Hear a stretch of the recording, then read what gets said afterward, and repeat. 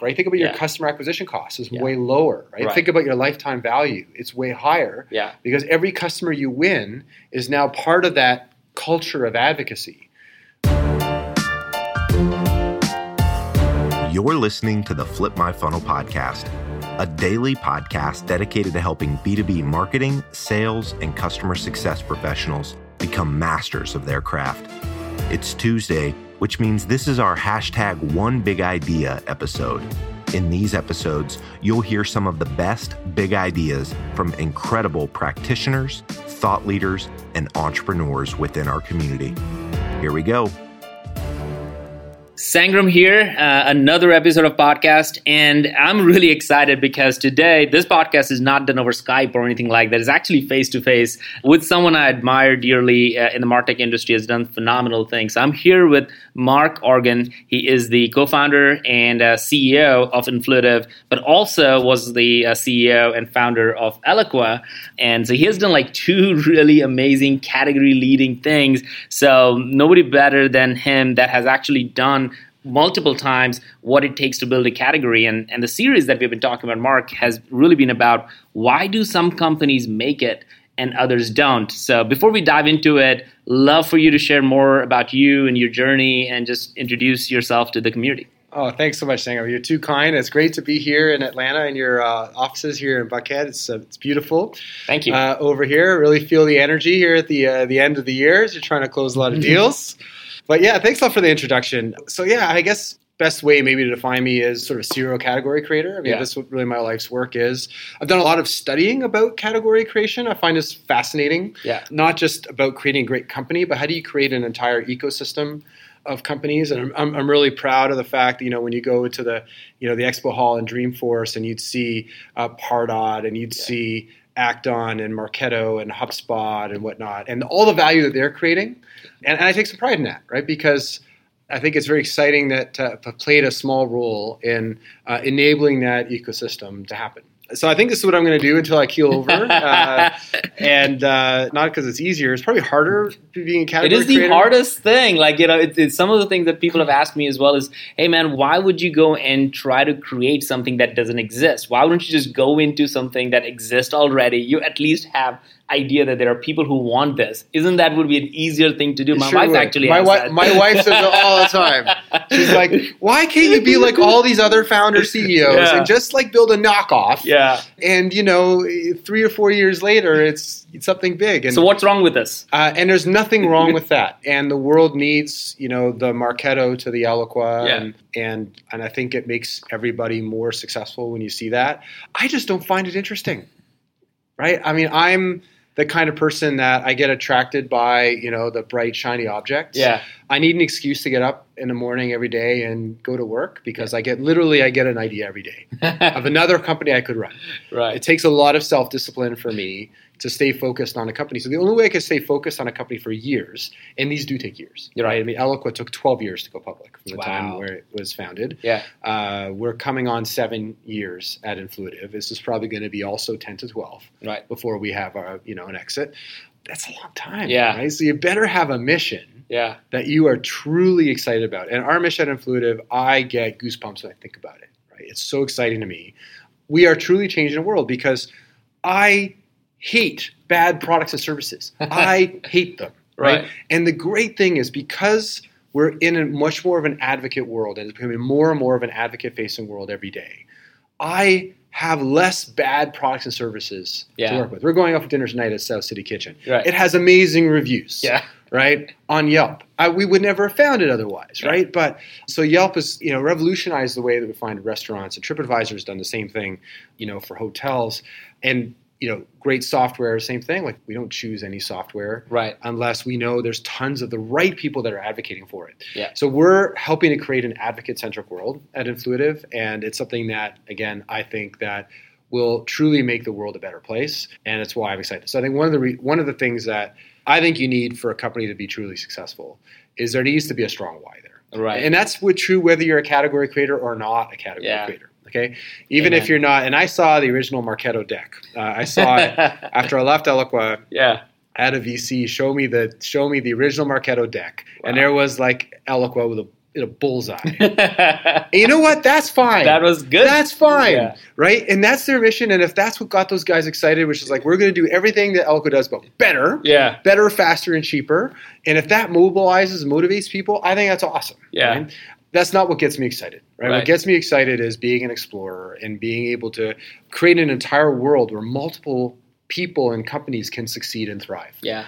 I don't know. I don't believe in an afterlife, man. Like, I think when we die, we die. Yeah. And while we're here, we should make an impact, right? We should do something that we can look back on our lives and we should be proud. Right? Yeah. We should be able to go to our grandchildren, great-grandchildren, and say, you know, we did this. Yeah. We didn't created this. The world's different because we're here. Yeah. So anyway, that's probably a longer introduction. No, that is amazing. So Nikki Nixon on the team, she always says something which really reminds me of this conversation and the line that you're actually going on is like, we always want to ask this question once, if not often, that what is the story that we're writing? Yep. Because it really matters. Really matters. Right? Like, it's nobody out there, 20 years or 30 years from now would probably remember of like one or the other, 50 other things that you're proud of. They're going to remember of like what change you created that didn't exist before. And it goes back to Steve Jobs' biggest thing, right? When he said that once you realize that the world is created of people that are no smarter than you, just like you, all of a sudden it flips over. It doesn't have to be this way. We can create and do that. So I think everything that you're saying kind of speaks to that idea of everyone needs to pick up the mantle that they want to run for and be able to say what story they want to write and start there. Yeah, it's a great one, right? Jeff Bezos has people write the press release, and sometimes I've raised a lot of money in my career. So how much have you raised? A total of $84 million between two companies. Yeah. And I raised in every way possible. I mean, crowdfunding, angels, really horrible angels, which is a whole other kind of financing, employee financing, debt financing, big VCs, small VCs, I've raised it. And I often get people asking, so how do you raise money? Yeah. That's the thing. I said, well, here's the first thing I want you to do. I want you to go and get 6 Hollywood movies. Mm-hmm. I want you to get an action flick, a rom-com, a biography, a blah, blah, blah, blah. Yeah. And I want you to go and write down what you've learned by watching these movies. What do they all have in common? Yeah. Right? And they're like, I don't get it. I need help raising money. I'm like, no, this is the most important thing.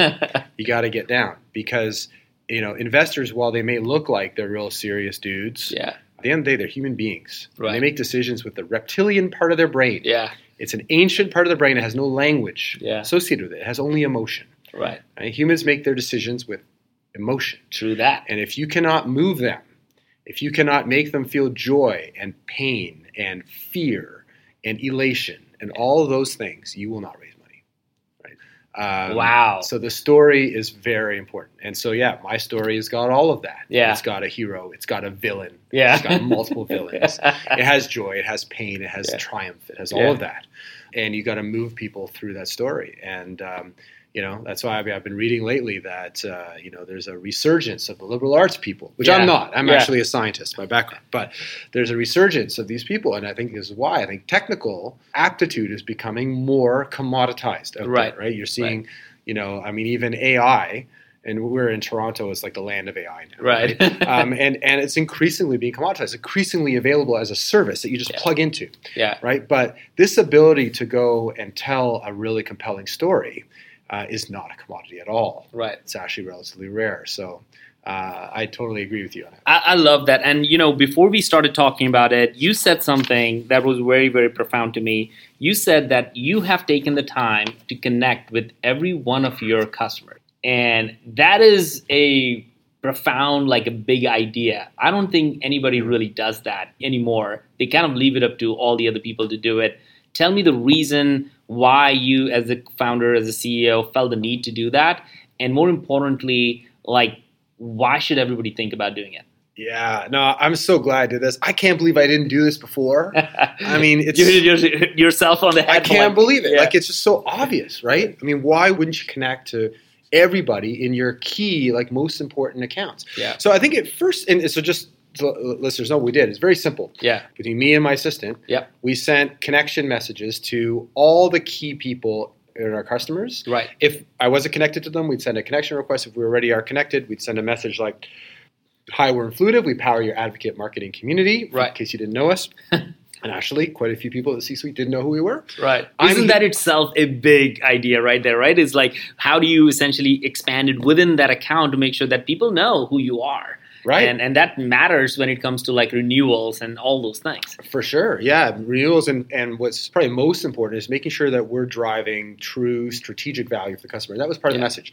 My job is to make sure that we deliver strategic value for you, not just a tactical value that, the people who report to you are interested in. And secondly, I'm here to help. If you're ever not getting the value that you think you should get, I will fix it. Right. So very much a customer service kind of message. So that's what the message was. It was very service oriented, which at the roots, it's what I am. I'm a service person by background. Right. And so it's a very natural kind of role for me. But the connections didn't just go up to the C-suite. It would also go to the regular users. And I got so many people saying, wow, I can't believe the CEO of the company actually is interested in me and what I do. And I'm like, yeah, we're very interested in you, what you do. But then also connecting with senior people. So I think it started first kind of tactically oriented. Right. We were thinking, well, there were so many times where accounts would come up for renewal and they were not forecasted to renew. In many cases, we had key people in the buying center that were no longer there. The person who brought us in is no longer there. There's a new person that's in there. Nobody knows who they are. And so I would say, okay, let me see what I can do to help. And I wouldn't be connected to that person. Right. And so, after a while, like, why am I not connected to this person? Yeah. That would make total sense. And then the light bulb went off and just said, we should just do this en masse. We just do this for literally every customer we have. And every time we sign up a new customer, we say, this is just part of what we do here. That's part of the process. It's part of the process, right? That I will personally go and connect to everyone in the buying center. Oh, the other reason why this is really important is that probably like you, the best leads we ever have are when we have a successful customer that moves on to another company. Right. And so because I've been connected to more people than my peers in my company, I get these notifications saying, hey, Joe Smith has now moved over here. Yep. And I would send a quick little note, hey, congratulations. Consider an advocate program for your first 100 days to make a real splash. Yeah. Right? My favorite message to that somebody, is awesome. Because everyone worries. So one time in my life, I actually was a CMO. Yeah. It lasted about 5 weeks. I'm unemployable. Okay. But I remember how scary it was being a new CMO, just as you. Right? Yeah. No, man. And it was frightening. Yeah. You have a whole new management team and a board and like new product to learn, and all eyes are on you. Yeah, and you have to start reporting immediately of what you're doing, like the first 30 days. First 30 days, they want to know what's going on because the CEO wants to know if you're a keeper. Not, right? I remember how stressed I was. And I remember how much I was looking for a signature initiative that would not be that hard to implement, but would drive value right away. Right. So that's the way I've sort of positioned it to people to say, first 100 days, this is something you should consider. Yeah. And we've landed deals in 2 weeks, where normally our sales cycle can last 3-4 months long. And why are we doing this everywhere? Yeah. So that's really what sort of kicked it off. And now everyone in my company, the reps, all the leaders, we're all connecting everywhere. Yeah. That's awesome. The more people are connected, the more stronger the bond is, the better the network is. So it makes 100% sense. So I'm going to take that as a big idea, and everybody needs to be doing that. I think everyone needs to do this. Yeah. I mean, I cannot believe how valuable this has been. And it's different, just for people to kind of know. It's different than when a sales rep essentially connects and does a pitch. This is not what we're talking about. That's the bad thing that's happening on LinkedIn right now. Agreed. As soon as somebody gets connected, you get a pitch. This is connecting with some genuine excitement around your own company, your own product, and trying to help them. Yeah. And coming from a very different level than a rep might be trying to do at any given level. So it's not a bait and switch. It's really genuinely caring for your customers and trying to make sure that there's value in the process. Yeah, and absolutely. And this is where I really see marketing evolving too. And I think I've seen some stuff that you've written too, which is a much more human form of marketing, right? Where I think we've had a lot of machine marketing, for the last 10, 15 years, and of course, it's partially my fault and your fault. We all have done that sort of thing. But I think just people are craving that human connection. Yeah. We've got to figure out how to do it at some level of scale. Yeah. Which I think we have, this whole LinkedIn campaign. Has been quite well scaled up. I've not had to do a lot of work. A lot of it was done by my EA. We have a little automation that's happening behind the scenes. I reply personally to all the people who come back to me. Yeah. But I think that's where things are going. I think we've got to figure out how to enable more truly authentic relationships, Yep. more trust, and be able to do that at scale. And I think that's what the next 10 years is going to look like. Man, I love that. So let's talk about your new book. So it was funny. Mark came in and he kind of shared his book, which is like launched literally a couple of months ago, right? Yep. And it's called The Messenger is the Message.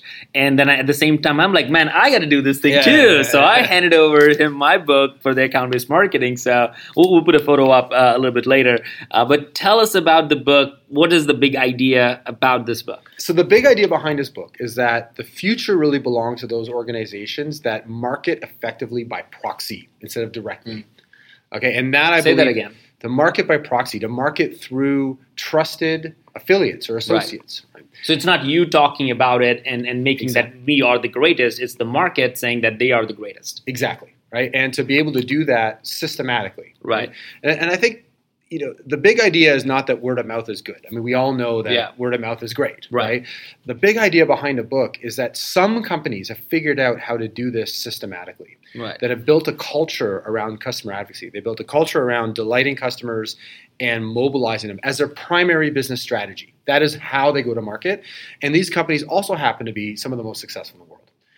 So in the book, I talk about some iconic companies like Lego that was near bankruptcy in 2003, now is the most profitable toy company in the world. Wow. And they've done that through their customer communities. That's where all their innovation comes from. Tesla doesn't spend a dime on traditional marketing or sales. They have very robust advocate programs. And a lot of our customers in the B2B area, like Ceridian, that staffs their booths with their advocates instead of sales reps. Right. Like a number of our customers where MuleSoft that's had 7 books published by their advocates. Wow. HP, which has their blog mainly written by their advocates. They've had ebooks that have a conveyor belt all the way from ideation to distribution that happens via their customer advocates. These are really revolutionary companies, and you're really seeing the results, the financial results that they're generating are there. And it makes sense because if you have an army of people that are doing a lot of the sales and marketing for you, right, you got to mobilize them. You got to leverage them. Yeah, well, think about your CAC, right? Think about your customer acquisition cost is way lower, right? Think about your lifetime value. It's way higher because every customer you win is now part of that culture of advocacy. Imagine if it was just understood that for every Terminus customer, if you become a Terminus customer, it's expected that you're going to advocate for us. We're going to make you happy. We're going to drive value for you. In return, you're going to pay us a little bit of money. Not a lot, a little bit of money. Small fraction of the value, great. But what you're going to do is you're going to help us grow. Not by buying more from us. You're going to help us grow by telling your story, by generating referral, by writing reviews, by helping us build our customer culture. Right? The culture is going outside of the walls of these companies. Right? That is such an interesting thing, right? I have not heard anybody talk about customer culture, and I want to dig into that because everybody talks about your culture and like you are the brand that you're trying to put out there. But you're talking about something very interesting is like you got to think about the customer culture. Yeah, I think it's the culture of the movement. Same thing, when you build a company, and I know you talk a lot about the importance of culture. Right. Culture is my own definition of it, is just the way things work around here. Which is my simple definition for it. It's how we run our meetings, how we hire people, all that, and tied to mission, vision, values, all that kind of thing. But your movement also has that, right? How do those people behave? What kinds of people are we looking for in terms of our customer culture? And it's really important. It's really important for a company to understand that, especially if you're trying to build a category. Because every company, yours included, and mine, and any decent company, is built by customers who are investing their time and reputation without any compensation to you. To Terminus, absolutely. They're putting their jobs on the line to essentially make sure that it better work for them. And if it works, they're going to tell everybody else. And you don't even have to pay them or you don't have to even ask them. They're going to start doing that. Yeah, they're going to make it their mission to do that, right? That's why we call them missionaries instead of mercenaries, right? Oh, you do? Okay. Yeah. So these are people who, and I think if you're back to full circle to category creation, I believe that categories are actually created by customers. They're not created by marketing departments. Right. And who are those people? Well, those are the same people who probably flock to religions and other and pseudo religions like yoga, CrossFit, whatever else. But Burning Man, like hot yoga, same sort of thing. Right? These are people who want to believe. They want to believe in a cause, and those are the people we want to be able to discover those people, to nurture them, and to be able to mobilize them to go and do more things. And it's really those people that help build our movement, that help build the categories that we're in. That's what the book's about. The book's about how to do that. And, again, lots of great examples. It goes into the psychology of advocates. So my background's in neuroscience. I was a PhD in neuroscience a long time ago. Wow. And I've still retained a fascination with what motivates human beings to do things. And now it all connects, right? You talked about emotions when you talked about investor deck. You didn't talk about, hey, here's the P&L, here's the financial statement, and how we're going to grow. It's like, no. Let's connect to the emotional human. And now it kind of connects. I'm connecting the dots there. Yeah, no, it's even I didn't connect those dots. But that's very interesting.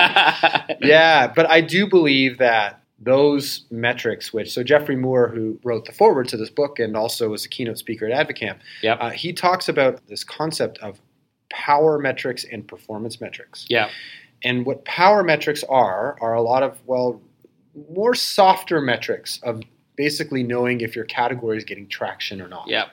And those are things like, your win rates, your sales cycle length, but even things like how many people show up to your user conference, right? The strength of your ecosystem, this sort of thing.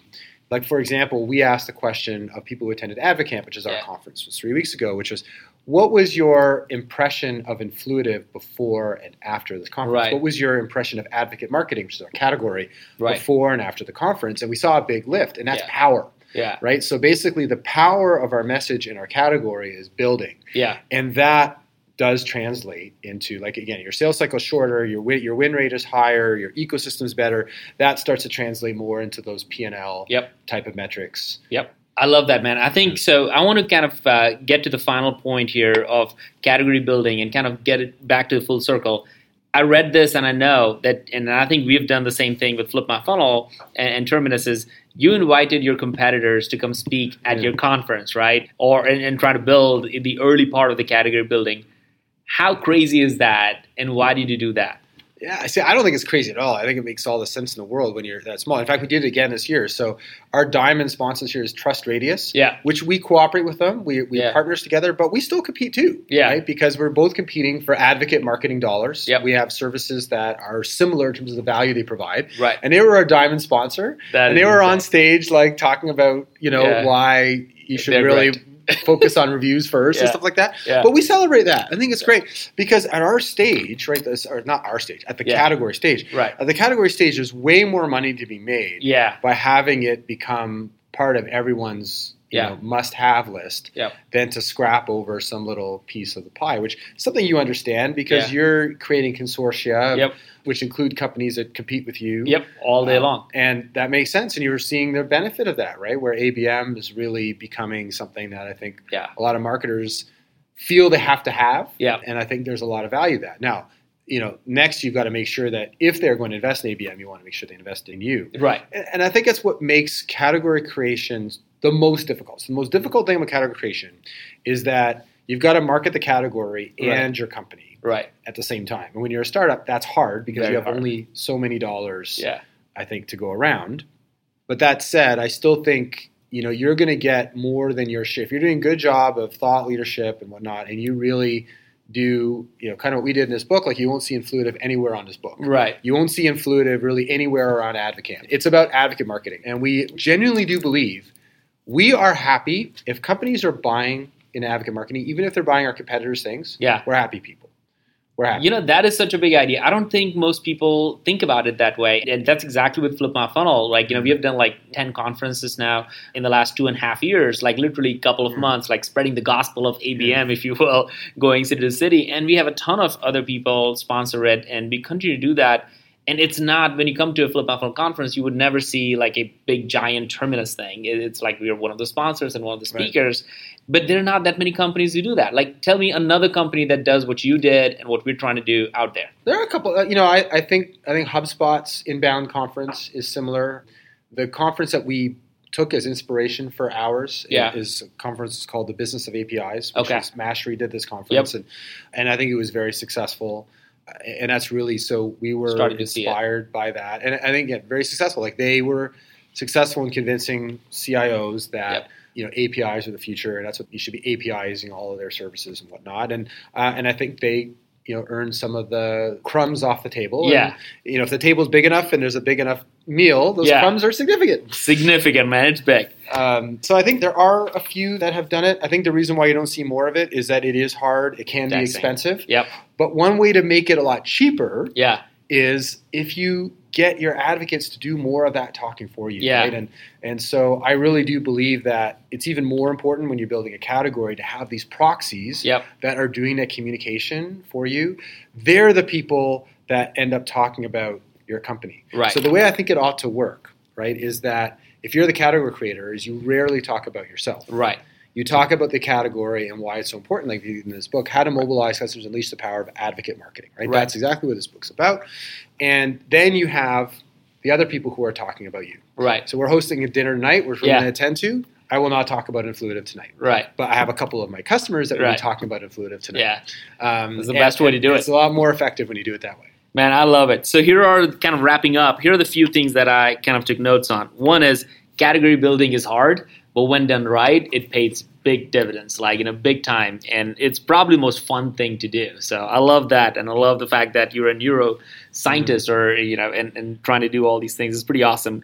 The book, The Messenger is the Message, is a really good one. I have a hard copy with me here, so I'm going to start reading it. So if you want to go get it, I'm sure you can find it on Amazon. And the really, really, really big idea of all of it is that use LinkedIn to connect with every one of your customers today. Get your executive team involved in it to get connected. It's no longer a job of a salesperson or somebody who's way down on the food chain. It's everybody from the executive team needs to get on this thing and start connecting. So, Mark, it was such a pleasure to have you at the Terminus office and go through this podcast. It's freaking awesome. Glad to hear. Thanks, man. Thank you so much. Flip My Funnel is on a mission to build the largest and most engaged community of B2B professionals in the world. Join the movement at flipmyfunnel.com. You've been listening to the Flip My Funnel podcast. To make sure that you never miss an episode, subscribe to the show in your favorite podcast player. If you have an iPhone, we'd love for you to open the Apple Podcasts app and leave a review. Thank you so much for listening. Until next time.